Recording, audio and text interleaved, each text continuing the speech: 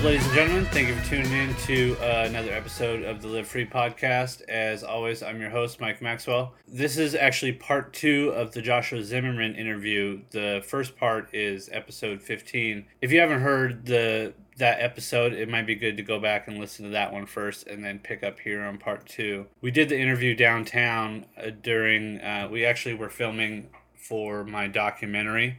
So we did a sort of podcast / documentary filming. The interview we did down at the Noble Experiment, the speakeasy downtown. Again, I want to thank those guys for giving us the space to work with for the day. But besides that, you'll get an idea if you listen to the first episode what me and Josh are talking about. And this episode seems to focus quite a bit on politics and religion, which was sort of a topic being covered in the film. So we went over a lot of that stuff. And not like that's any different from what's discussed on the podcast typically. But besides that, I just want to plug, before we start the show, the Silent Comedy, who Joshua Zimmerman is the bass player and lead singer for. Their tour is coming up starting on February 4th, so they're actually leaving in a few days. So I just wanted to give out some of the dates for their shows coming up. So if you're in any of these cities, you can make sure to get your tickets and check these guys out there.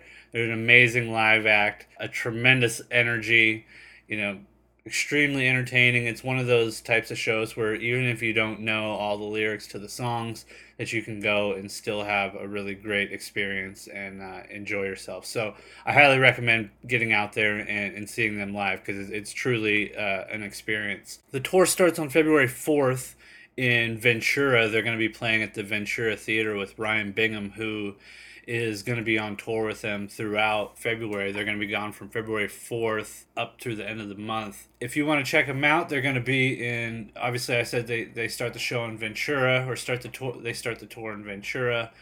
They'll head into Los Angeles on the 5th to play the El Rey Theater.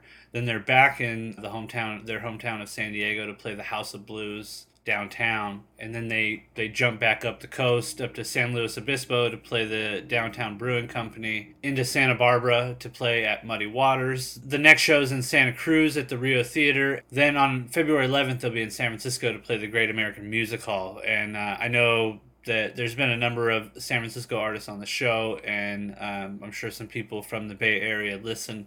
So make sure you get out there and support my San Diego brothers while they're up in the lovely Bay Area. Then they head up into Visalia and Sacramento, Chico, up into Oregon, and so on. Make sure you check out thesilentcomedy.com to pick up all the rest of the tour dates, and you can get all the links there of where to buy tickets and check out all the stuff they got going on. They just got a new website going, so they're putting that all together now. Hopefully the Silent Comedy are going to be in town. In May, I'm doing a solo show at the Subtext Gallery in Little Italy, and I want to get them involved in a sort of music art performance piece thing. So I haven't even talked to them about it. Well, I talked to their drummer about it. I talked to him about it last night. I randomly saw him at a show, and he seemed interested, so I guess I should probably write an email today, maybe. Ladies and gentlemen, without further ado, here is part 2 of the Joshua Zimmerman interview.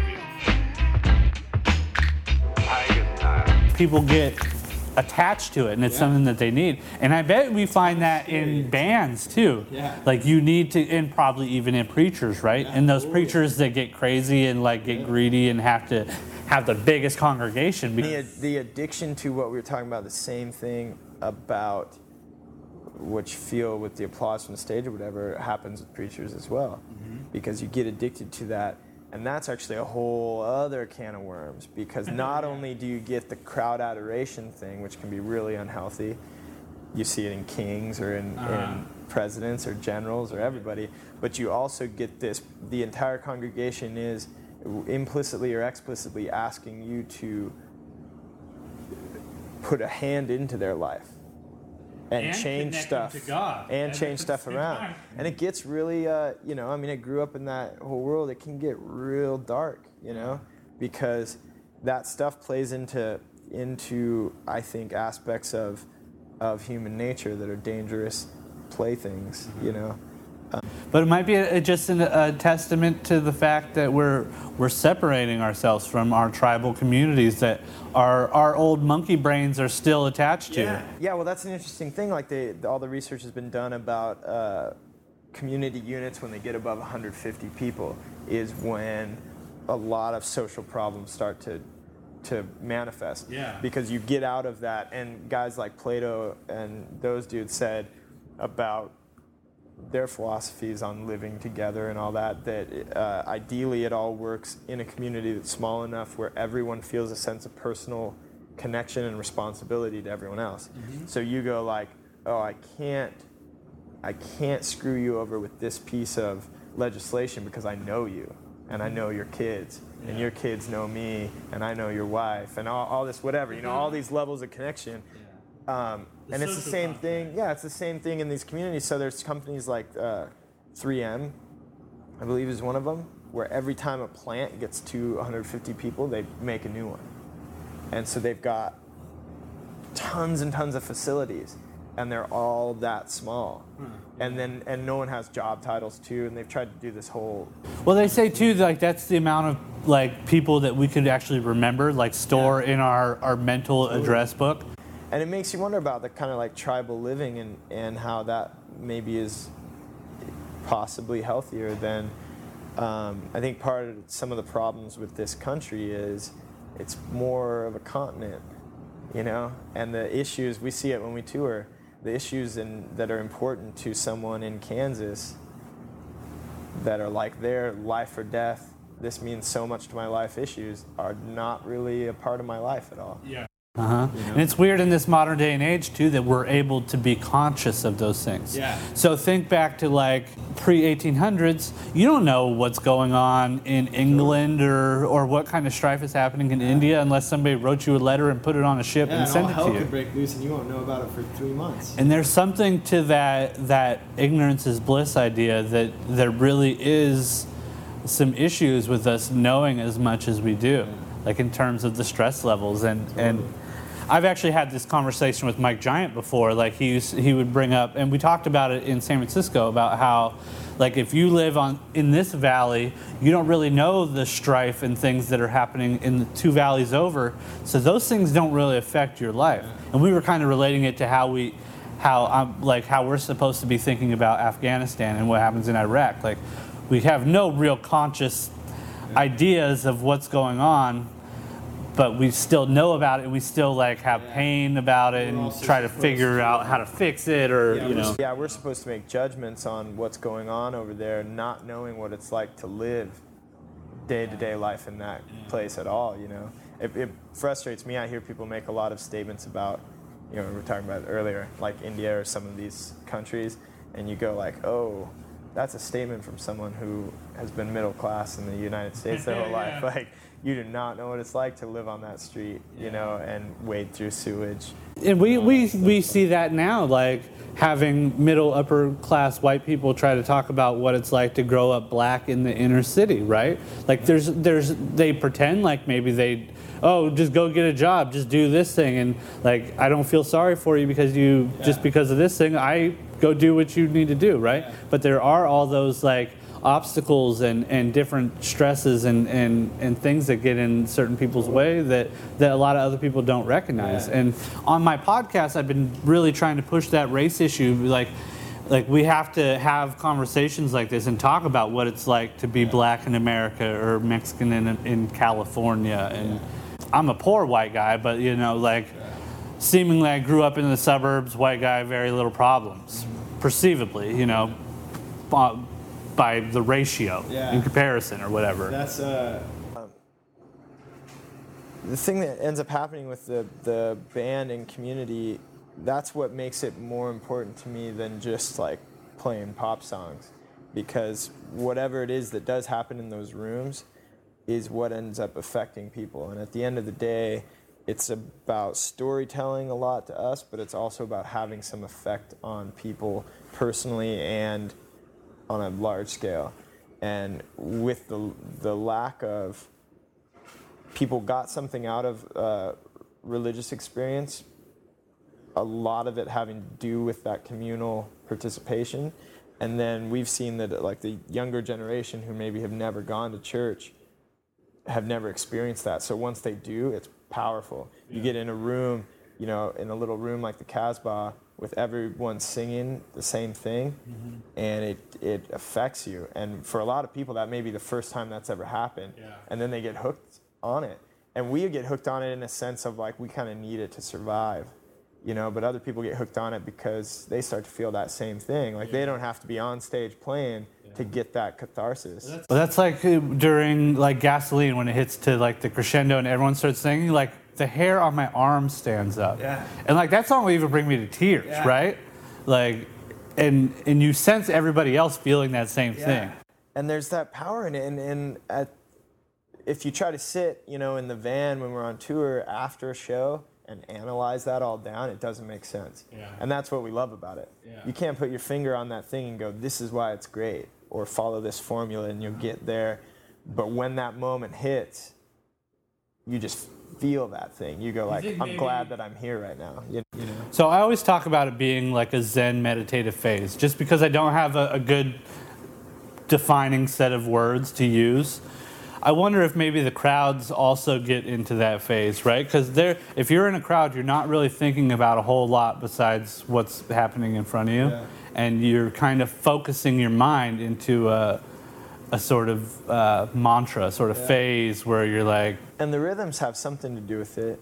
It's like every kind of ritualistic practice has incorporated drums, for thousands of years. And there's something to do with that. Now acoustical physics, they have these theories about alpha waves and the way that sound waves that start to like train your brain to get in a certain cycle and you enter like a trance state. Yeah. And well, because get this, I get that from painting, right? Yeah. Because I paint the same painting over and over again. It's just a brushstroke, a brushstroke, a brushstroke. It just looks different each time, right? And I'll do a whole piece and go back and look and be like, whoa, I just made that thing. And there's a part of me that gets disconnected, right? Because I'm in that meditative brushstroke, brushstroke, brushstroke. And I sort of lose that relative consciousness that we have in everyday waking. And you can get out of yourself, Like I always tell people for shows, sometimes they'll go, oh, that was crazy, you did this one thing. And I'll be like, oh, really? Oh, really? Well, that's what's interesting. Like, no idea, when you're back in the van, you can't really pinpoint what that phase is. The best show is at some point in the peak zone. I can't remember what happened. And you say, even with music and singing, and like maybe when you go into like your freestyle things that you do, like comedians say it a lot. Like they'll get on stage and just get in the zone, and all of a sudden you're just flowing, and you don't know where it's coming from. Yeah. And a lot of people subscribe to the principle that creativity is something that exists up here, sort of ethereal sort of thing, that we all have radio antennas that connect to that frequency. And you said you mentioned the sound frequencies. Yeah, and I totally that we tune into those certain waves and patterns that do something to our senses. I think that I get that view because you feel it, and I'm sure you feel it in the same way. At certain points, you feel like those wires connected and something jumps. Yeah. Like the electricity jumps all of a sudden. Like every factor came into the right alignment, and then it takes on a power that's greater than your own thing. And that's what I feel that's why I love performance so much, because it's palpable, like when it happens, and you can't necessarily make it happen. Sometimes it just doesn't connect, but when you feel it, all of a sudden, like that's my favorite feeling, is when all of a sudden I know, like now I'm not pushing a train car, like I'm on it, like I'm riding it. Everyone's in tune. And I don't know where the track goes. Yeah. And that's the best part, because then it's like anything can happen at this moment. Yeah. And whatever it is, it's good that we're all here. I think I take some sort of influence or get some inspiration from that, because for a long time I've wanted to make an art band, right? Yeah. So like, because I feel like music and being able to have a band, like you get to tell a lot more about a story than say painting or like the sort of art forms that I partake in, that a lot of times it's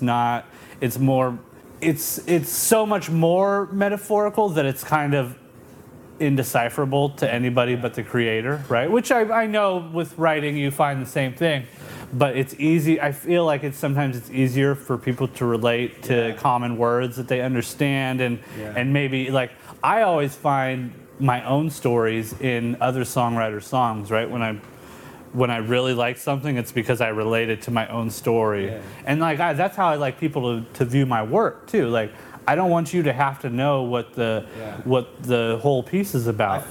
Find your own thing in that. I feel that about your work. That's one thing I love about it is when I see it, I think about each thing and go like, this person maybe that's portrayed, like there's so much going on about what's their story and whatever. Like I feel the pull to know, but then I never want to ask about it because of that exact concept. Is like part of taking that snapshot of all like history and all these feelings for you is like you're playing with people in that sense. So I'm never gonna go like, dude, what's the story behind that? But I want to know, and that's part of what keeps you coming back. Is you're like, I want to keep seeing that and catching. Like sometimes it's I've noticed with your pieces, sometimes it's the eyes or like whatever. They could be looking in a certain direction where all of a sudden you feel like something's like there's this story, there's all this emotion happening. Or like if you would have painted the eyes looking one other direction, I would have just been like, oh, that's cool.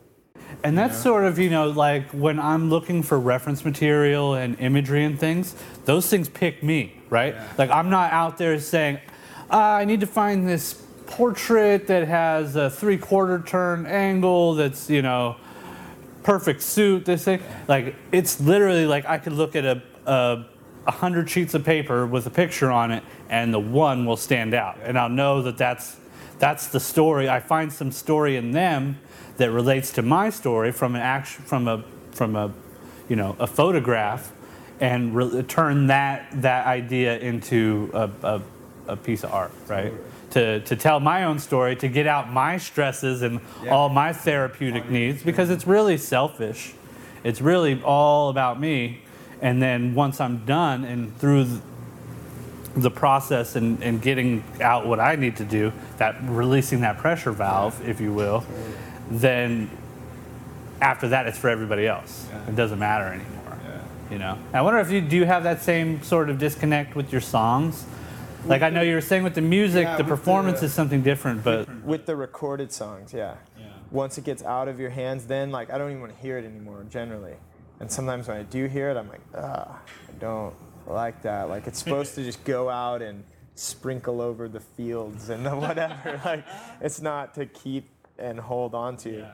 But the performance is different, Performance is kind of like graffiti too, right? Totally. It's just like a temporary thing that's only going to be here for this split moment in time, and if you're not there to be a part of it, then it's experiential. And that's part of the beauty of it, So I did your guys' second album cover. I did the artwork for it, right? Yeah. Second album. Yeah. It's hard. The second album we released. The EP for the second album. Yeah. It's hard to tell how many albums we've done because the first ones were so DIY. Like, do you count them? Do you not count them? But basically, the second one that we released in a you can pick it up and buy it sense. That was the EP. So you did Sunset Stables first, right? Yeah. Then the self-titled EP. Self-titled. That's and the one with the red piece. Which I don't know. Is there a name for that one? Yes, but I don't know it. Yeah. I can't remember. So, can you talk about where you saw my imagery? How did we get connected? Rich Cook, who is the cooker, who is a connector of people, he's like the connector piece in Legos that you need to put a building together a lot. Yeah. But he was a big appreciator of your work for a long time and owns a lot of pieces. So I was at his house, and he actually told me in his rich way, you gotta see Mike Maxwell's stuff. Was the first thing. But it's when I first saw it that thing really clicked in my head of just going like, whoa, The first one I actually saw was one that he has two guys. One has a gas mask on, I believe, and one has a hat. Yeah, they're in that's kind of a desert landscape. Yeah.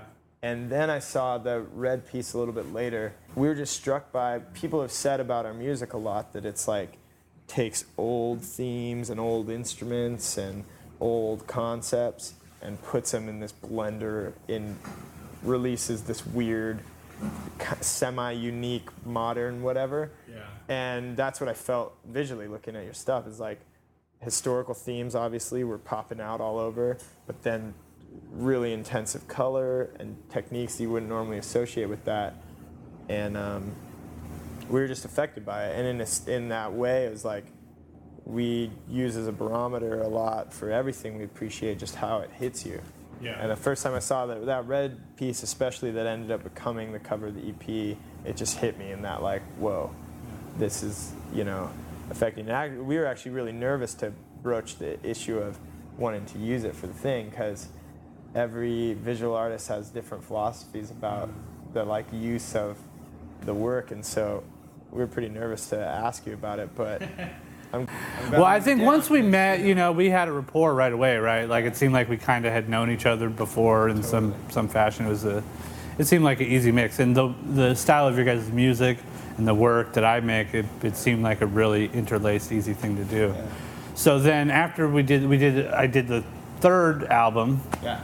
Or 2.5, album 2.5.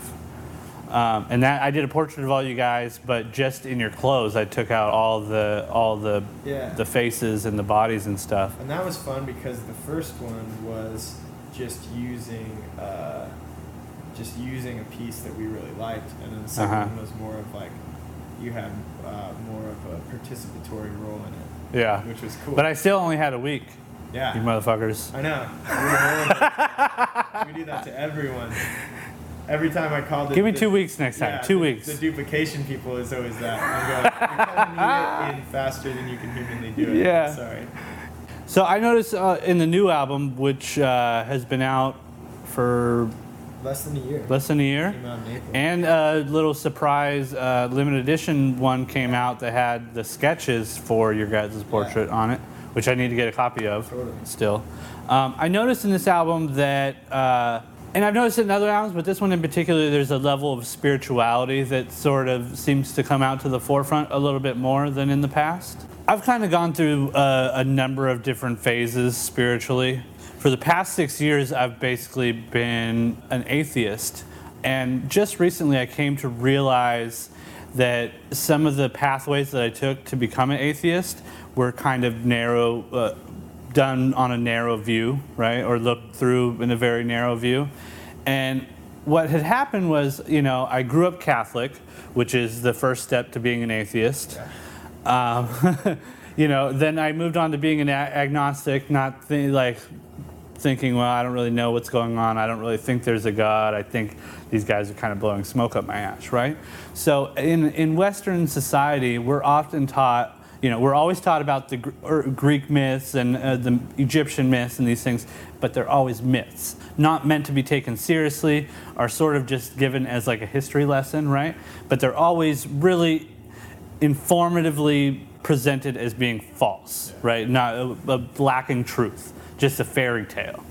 And I came to realize that the story of Jesus Christ, which is most of us are raised Christian in this Western society, right? That these stories that were being told were these same stories that had been told throughout humans' entire history. So we've been telling these same stories over and over again, but with different figureheads to fit the culture that the story was being told to. And we talked about it earlier about how religions melt into one another and become this sort of mass conglomerate. But my mind at the time was like, well, if this thing is false and this thing is the same thing as this thing, meaning these old mythologies and modern-day Christianity, then modern-day Christianity must be a fairy tale as well. So I realized these stories are the same thing, and if one's wrong, then the other one has to be wrong too, right? So I go into it thinking that, I went into atheism with a real literal sense of religion. So because I didn't believe the literal ideas of religion, it made me think that all religions were just a bunch of lies. And I realized that was really narrow. And just prior to that, I had really got into Darwinism and biology, and was understanding evolution on a broader scale than what was taught to us in high school. And I was like, well, fuck it, we're just animals, that we're just here for this split moment in time. Without this vessel, nothing can exist. I have no sort of belief in a spirit or any of that sort of thing. And what changed me, what caused, put a stick in the spoke sort of, was science and physics, really, which taught me that let's say energy cannot be created or destroyed. Once I understood a little bit about quantum physics and the makeup of all living things being this little small bit of energy, this little even tinier a bit of matter, I came to realize that we're all the same thing. So in that, in my minute view of what happens to us in this life, I'm thinking we die, that's it. We fade to black and nothing happens. Now physics comes into my life, and all of a sudden I understand that, well, no, we don't really just die. That these energies don't become destroyed because they're no longer in this perceived version of a body, but they do go somewhere. Now, I'm not espousing that they go to heaven to hang out with some bearded dude in the fucking clouds or some shit like that, right? But there's something that does happen, and the idea is maybe that we become the one again. That these energies that make up every single thing, including me, this leather couch, these fake skulls, we're all the same. This desk, this piece of glass, it's still on a physics level. We take it down to that quantum level. It's still those little balls of energy, the atom and whatever exists inside the atom, the quarks and all that crazy shit that exists in there. And now I've got to this point where, okay, I've moved beyond atheism because I know that there is something more than just the material world. Because the material world, physics has taught me, if I'm to believe physics, that it's really just a perception that my mind makes based on the light and the energy bouncing, the two balls of atoms bouncing off one another in a particular speed, in a particular pattern, make up this table. Yeah.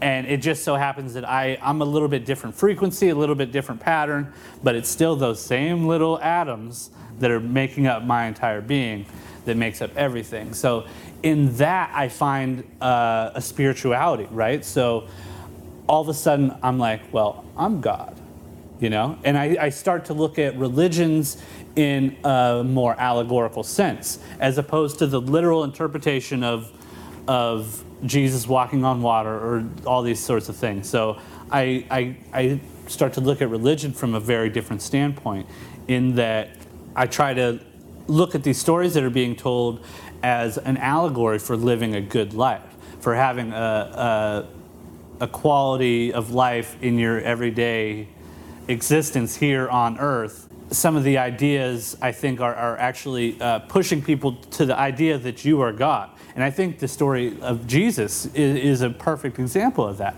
is that we're really an allegory for Jesus. Jesus is this Son of God, or is God, and is this everything, that we're supposed to take that in a less literal sense as like some deity impregnated a virgin and created this thing. But I think it's more of an idea of saying that, look, you're this perfect little structure in this perfect little world that's built for us. And that sort of almost goes back to a sort of Christian mentality, kind of, right? That something's built for us, or that this thing is created for us. But I'm even a little bit more. Not perfect. Yeah, but yeah, right. That's the big distance. But so I'm to a point now where I'm God. I think that I'm God, and I think that you're God. But if I take it even a few steps further, you all might just be a figment of my imagination, that this is this perfect utopia that I've built in my own head, like Matrix style, right?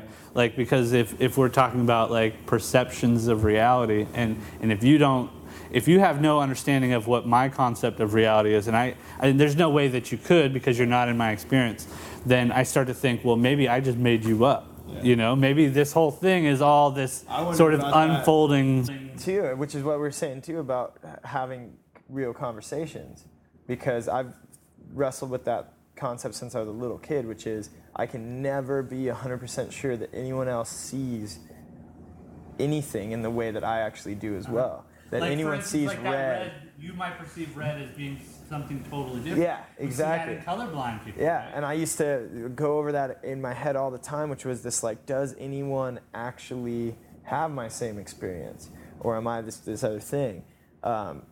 And that is like an interesting question. If this world were a complete fabrication in your own head, though, I would have a bigger dick. I think that might be a good spot to stop the podcast.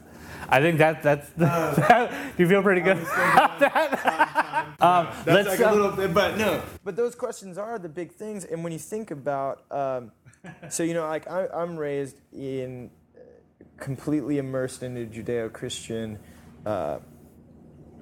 history, you know, and worldview and methodology. I learned to reading the Bible at a really young age, and it's actually a great reading tool because it's hard to pronounce a lot of the stuff that's in there. So you learn a lot of lessons. But and so like that's the tradition and the world that I was steeped in, and you have a natural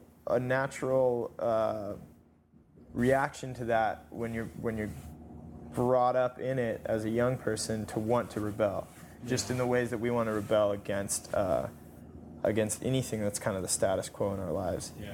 And that's an interesting point too, because I noticed that my rebellion from religion and a God figure was happening around the same time as I became a more rebellious teen. Yeah. You know, I had always questioned things, but like I prayed, you know, before bed or whatever, a lot, like if I needed like some extra mental support, you know, or if I wanted like to help somebody or something, like I'd go through those mental processes just like I was taught as a child. Even though at the same time I'm like, I don't even know what this I'm doing this. It gets kind of embedded in you in ways. I like what you said, that like being a Catholic is the first step in being an atheist. It's very true.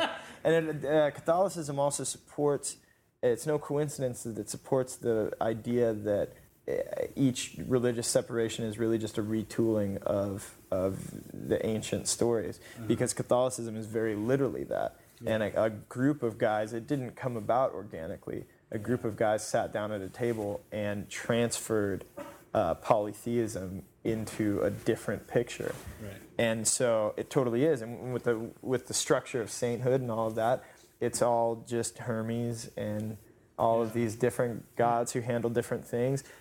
With less orgies and stuff, and so it is disappointing in a lot of ways. But, you know, it's kind of like Greek mythology.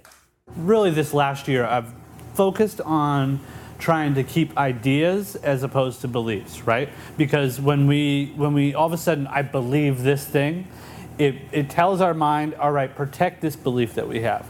We don't want to change. We want to always be correct. We don't want to be proven wrong. And we'll fight to the death to preserve our beliefs. I think it's almost like a next stage of consciousness, like an evolution of consciousness, where you're like, okay, I'm not going to get bound to these things, because I understand that this world is constantly changing. Even we could look at it from a scientific point of view.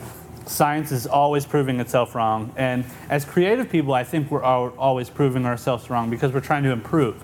So we go through these phases of writing or drawing or whatever, and we figure out new ways to do things. I mean, it is, that is an interesting point too, and like that does happen in our minds, and it's to some extent probably innate to like the human experience. We want to make boundaries and defend those boundaries. Mm-hmm. We want to claim possessions and retain them, and it causes a lot of problems. Something I've discussed with a lot of people is, well, before I say that, actually, what I take from the Judeo-Christian tradition as one of the most important concepts in it that I'm thankful for getting introduced to me at a really young age is the separation from perfection. If there's different schools of thought, one of them that's really popular in our kind of like post-industrial affluent age is like individual divinity of the human spirit. You know, like intrinsic goodness of man. and it's popular, understandably, because it's pretty like self-benefiting, and it's also like easy. Light, yeah, right? like it's easy to believe, but it's frustrating in other ways because it doesn't explain the atrocity and roughness of the world, you know. And so something I'm glad that was instilled in my head as a young person, which I've held and has influenced my view on the world since then, is that mankind is relatively fundamentally flawed in ways. Don't necessarily know why that is per se, and I generally steer away from being arrogant enough to say that I know why anything is. Yeah. But you see it played out time and time again, and so I think to myself, looking at the world in that way takes a lot of questioning out and a lot of despair out. Yeah. And so, like, people will say, for instance, that an extremely popularly held view is that religion is a force for negative action in the world, cause of war, etc. Yeah. I get that point, especially when you read through a history book, but in my view of it, religion is a popular justification for actions that have been happening regardless. And one thing that you think is you know, some a lot of great thinkers, especially like great communist thinkers and philosophers, kind of took that view and said, well, you know, if you take a deity-centered belief system out of society, you focus more on education and equality, we will transcend into a different mode of doing things. And then those guys ended up being atrocious and horrible on their own without a god. With that power structure, Yeah. right? Just all of a sudden turns into a monster. Yeah. But they didn't have a god to blame it on, you know.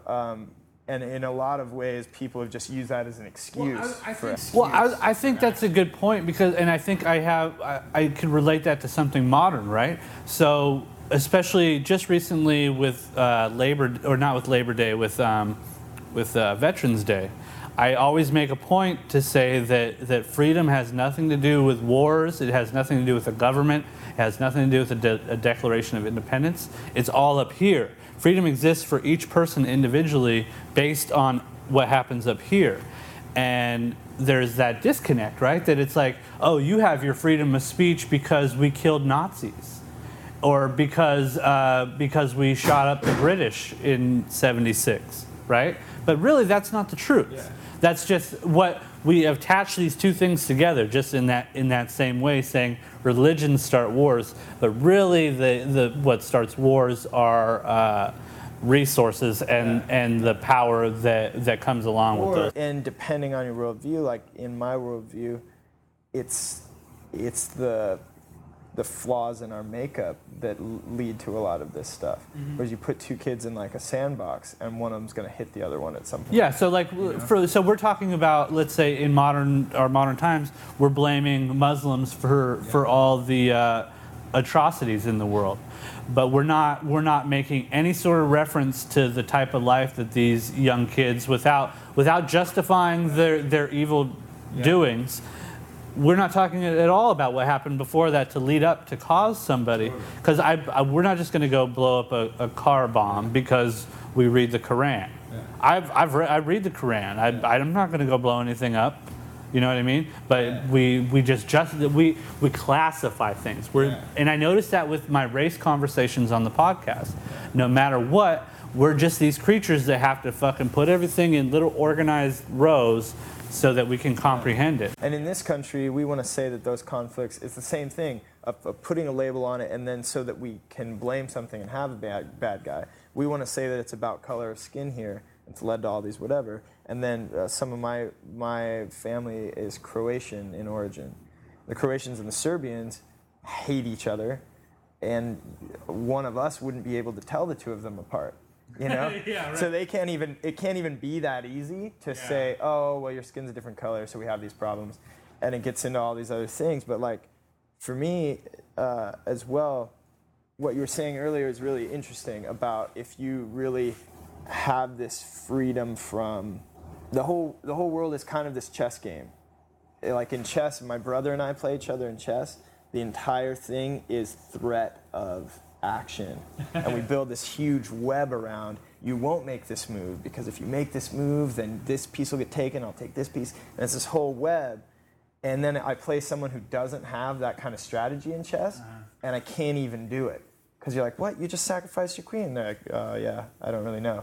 And then you can't even play that thing. And I see that true like freedom in the mind starts to get into a dangerous kind of like thing to people, because society's that same chess game.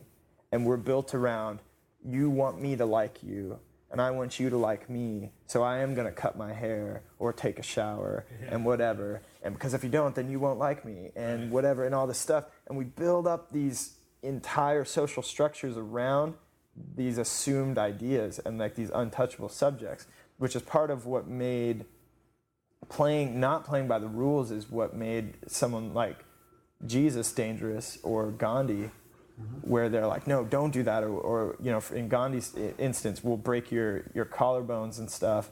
And they were like, or like the WikiLeaks dude, right? Yeah. We're going to charge you with having sex without a condom because you told all our secrets. Yeah. Well, but like in the case of, for me, being so familiar with the story, in the case of Jesus, the Roman power structure and the Roman world and the Jewish world are built up on these intense power structures. And Jesus came through and stopped grabbing that thing and defending it in ways. And just said to them, said to these guys, and that's why it was incredibly dangerous. He said, like, well, that's fine. You know, they threatened to do all kinds of things. They ultimately did kill him. But he said, that's fine, you can kill me. This body's not mine. And this is not my thing. I try to support those ideas, even in modern day, like just dealing with public authority. Or, for instance, this summer, I had a cop try to get my ID because I was photographing some graffiti. And I asked her, I was like, do I have the right to tell you no? That I'm not doing anything wrong just because you have this perceived authority over me. Do I really need to follow that? And she was like, well, no. I was like, well, then I'm not going to show you my ID. Leave me alone. Right? So like I got that little bit of power back, you know? And there's something really important, I think, and it comes from creative people almost all the time, of saying, all right, I'm not going to buy this line that you're feeding me. And I don't have to live this life the way that you say. It gets scary to the status quo, you know? And I think about that's part of the thing. Jesus scared the Romans, and he scared the Jewish religious power structure as well, because he stopped following the rules that were keeping everyone in place. The Romans were scared because they were like, we have an empire to defend. And he just was blatantly telling them, I don't really care about your empire. And then people tried to get him imprisoned by the Romans by saying something bad against taxes to Caesar. And he was like, give the money to Caesar. It doesn't matter. Like he literally said, it has his face on it. Give it to him. Like he made it. That's all that Eastern philosophy coming through. But then that gets scary to people, and you can see it in our everyday lives now. And we, in some ways, embody that in the artistic. My worldview is such, and I don't have like. It's interesting, like what you're saying, being on a journey. Your thoughts about things get informed by other things and end up changing and whatever. I'm on that same journey, and so I try to not make, and everyone is on this progression of. We will go in a certain like path over a lifetime, and we don't necessarily know where that's going to end up right now. And so I try to make not like real hard statements about everything that I believe or think is right, because I'm also open to the fact that I might be totally wrong. And that's that level, right? That consciousness level raising from like, I know how this whole thing works, to like, oh shit, I don't know a goddamn thing. And that's kind of what like. That's the concept that I'm most thankful for, that my parents or my structure instilled in me when I was younger, is just the realization that I might be wrong, and that I might not be the pinnacle of like the judge of all rightness in the world. You know? That's how this podcast has been working. Like I've told stories on this podcast that I typically wouldn't have normally told to the general public, just you know, like my close friends. And at one point I was like, well, fuck it. Let's just be honest. You know, I don't have anything to be ashamed of. I'm not ashamed of the things that I do or the stories that I tell. Even though, like, say, telling the story about eating mushrooms, Like, I'm not going to go tell my whole family at Thanksgiving dinner that I went and ate a shitload of mushrooms and went wild, right? You know? But at some point, it's like, well, why would I not tell them that, you know? And that's something I like, is we can get past those social contracts by digging a little bit deeper. And I think artists do it in many different ways, but it's something that like we have the ability to do, which is cool. Like you can touch nerves with some of your work, and you can make people think, and ideally songs cross into that. Yeah. And at some juncture of all the things, we've increased the cause of humanity, maybe, or we've at least helped. Maybe we're making shifts, right? Like I don't know if it's our generation, or if it's just that our generation is getting to that certain age where we start to make these mental shifts, or if it maybe is a conscious shifting thing that's happening. Or maybe we've at least helped the like trudging through the swamp of having to live a little bit better. Yeah. And that's something that is nice. So I've been getting into a lot of Eastern philosophy. We've touched on the topic here. What connected me was noticing the similarities in Buddhist philosophy to physics, in terms of the nature of the world and human experience even. And I've been trying to utilize some of those things in my day-to-day lifestyles, right? Like, for instance, I have aggression problems, to where like I get really frustrated, or I'll get some sort of anxious type feeling, and I express that in like aggressive, like mean, kind of dickish type of behavior. And when I start going into those phases, I try to kind of think back to some of these like Buddhist philosophies that I've taught about, you know, and a lot. I've learned a lot from Mike Giant, just having these types of conversations that we've had on occasion. And it's almost like talking about that thing about how we never want to be wrong. So if something is happening bad in our day, we're quick to blame the people in traffic. We're quick to blame our spouse or our boss, but really it's internal, right? And there's these things that are festering inside of us that are expressing themselves or turning our life into like this misery or this pain and suffering.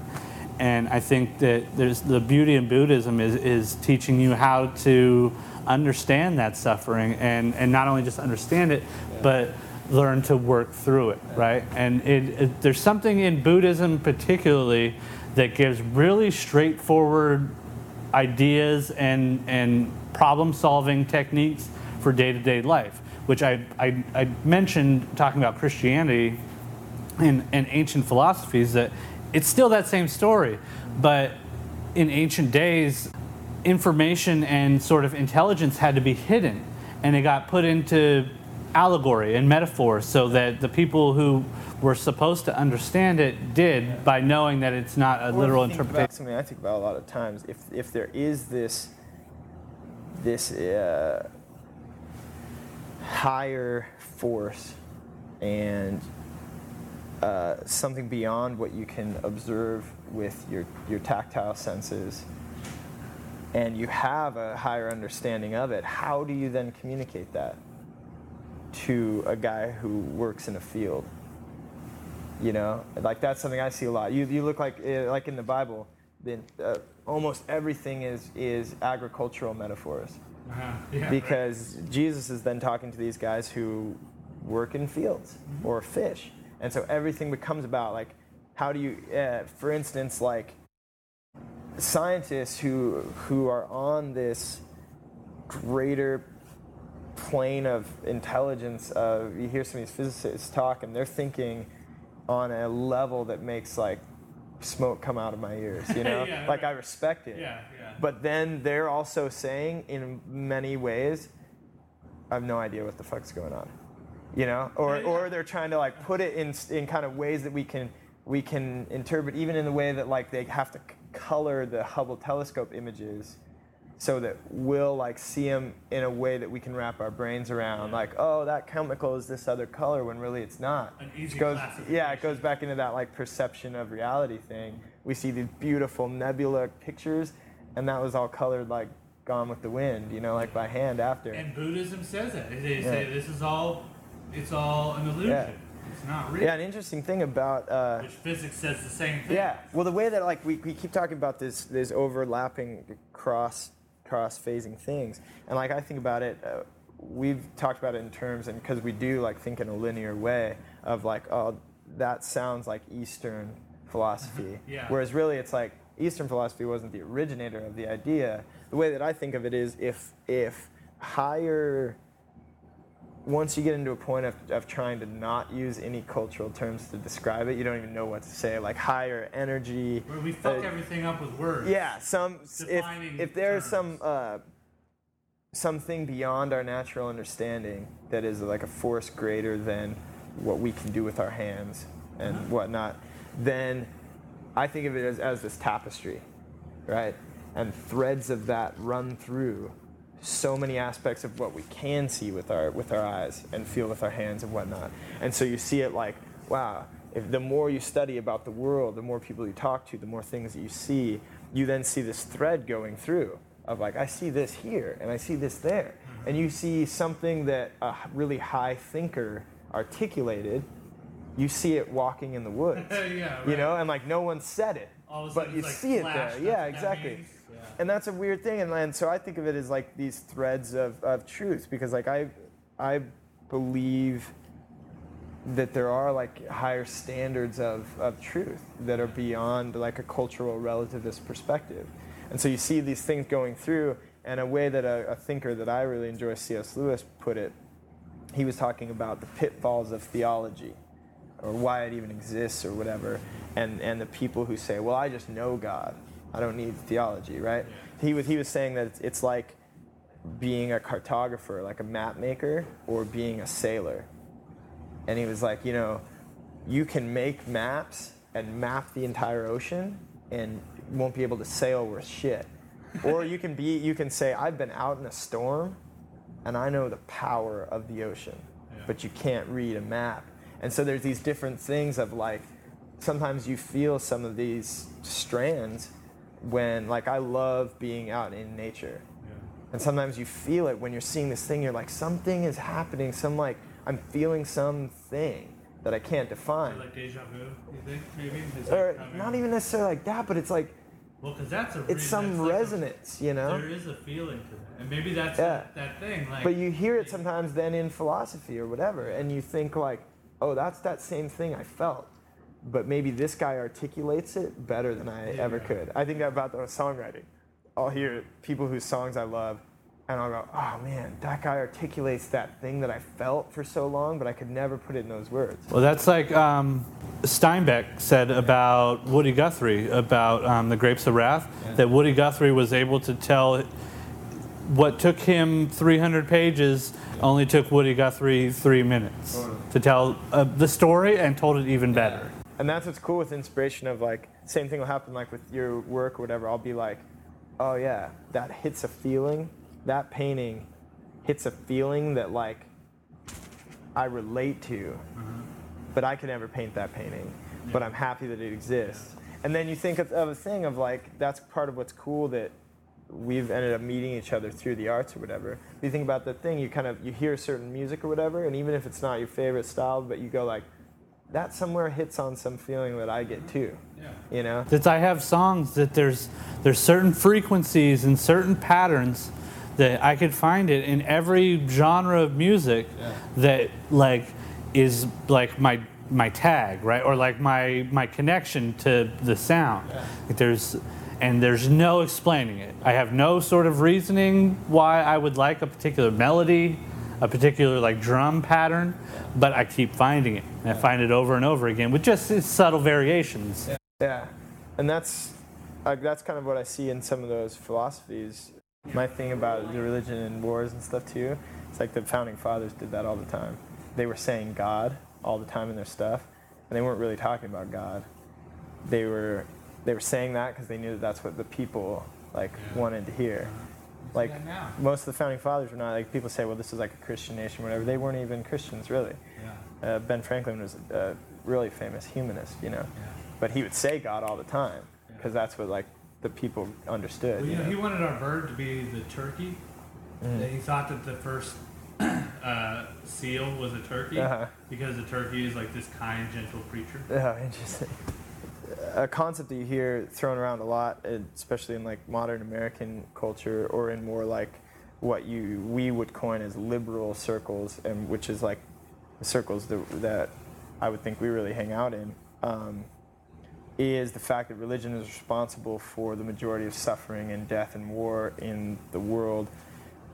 I totally understand where people are coming from with that viewpoint, but I think it's taking it on a too surface of a level of just looking at the front of a conflict or the front of a thing. And people have used religion as a justification for and an excuse in defense of war quite a bit, but it seems that mankind is just as capable of being atrocious and tyrannical on their own without having to use God as an excuse for it.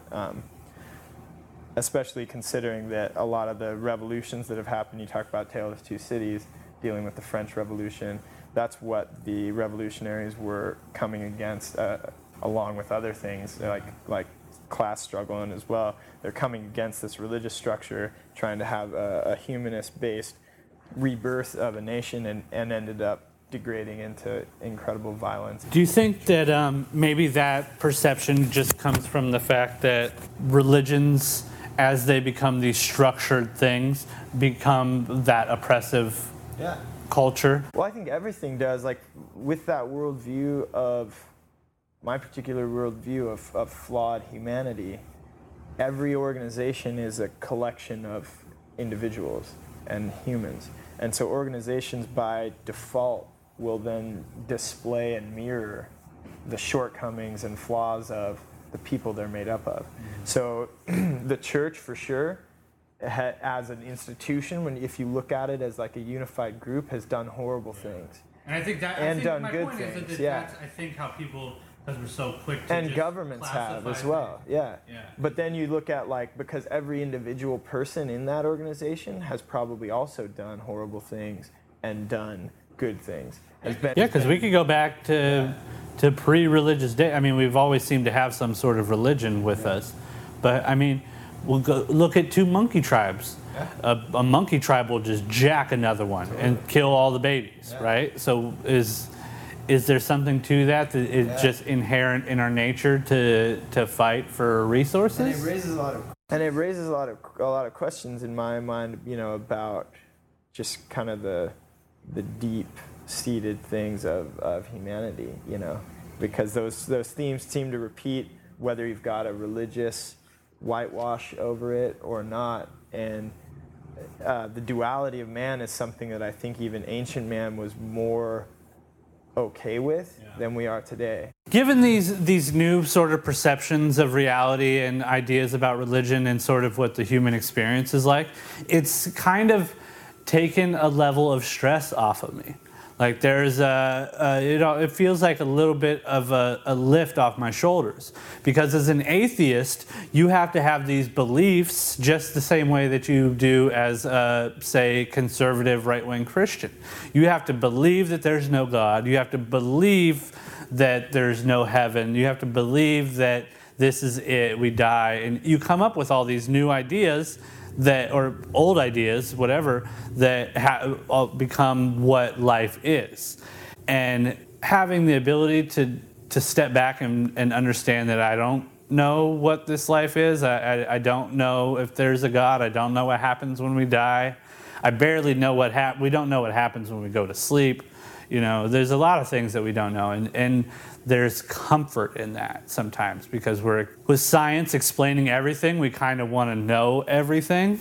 And I said it before, that ignorance is bliss, and there's something about not really understanding everything and not having to have everything be in its set little place. Like understanding that this earth could shift a minute amount and everything could be different. So I think what I've gained most is that lightness in my shoulders, really. Having a set of beliefs that you have to defend is like having the super hot girlfriend at the bar of all single dudes that you have to protect, that might be a good analogy. It's like you have to work to be happy and to like have this, have your perfect little world.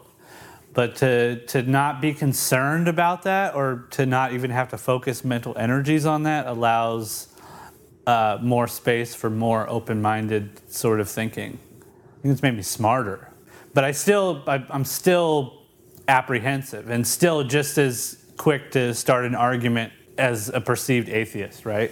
Just because I play devil's advocate so much. All right, so are you rolling? Let's promote some of your stuff. So you got a website that people can find? Yeah, thesilentcomedy.com, and it exists now, and it's going to be going through a lot of drastic changes in the next couple months. It's going to be getting a lot better. New content? And so, yeah, tons of new content, but also a totally different framework. Okay. So right now it's a hodgepodge. We've been really busy, and a lot of stuff has fallen through the cracks. So in the next several months, everything's going to be getting better, easier to find out what we're doing, easier to find out where we'll be playing, all that kind of stuff. But we have a merchandise store on there that is really cool because we've only recently been able to have people participate in that way who don't live here or go to a show. Yeah. And we've got big tours coming up in 2011. We leave on one in February that may get extended now. We may not come home until May or so, or we may just keep going. So a lot of stuff's changing, and it's cool and exciting, and also a little scary. But thesilentcomedy.com is the best way for people to follow that. And they can find your Facebook and your Twitter and all that? Yeah, it connects to the Facebook and the Twitter all through that thing. And we do fun stuff for each one. Each one's a little different experience, you know. Cool. All right. Well, thank you very much for doing the show. Appreciate it. Hear the hand Cut.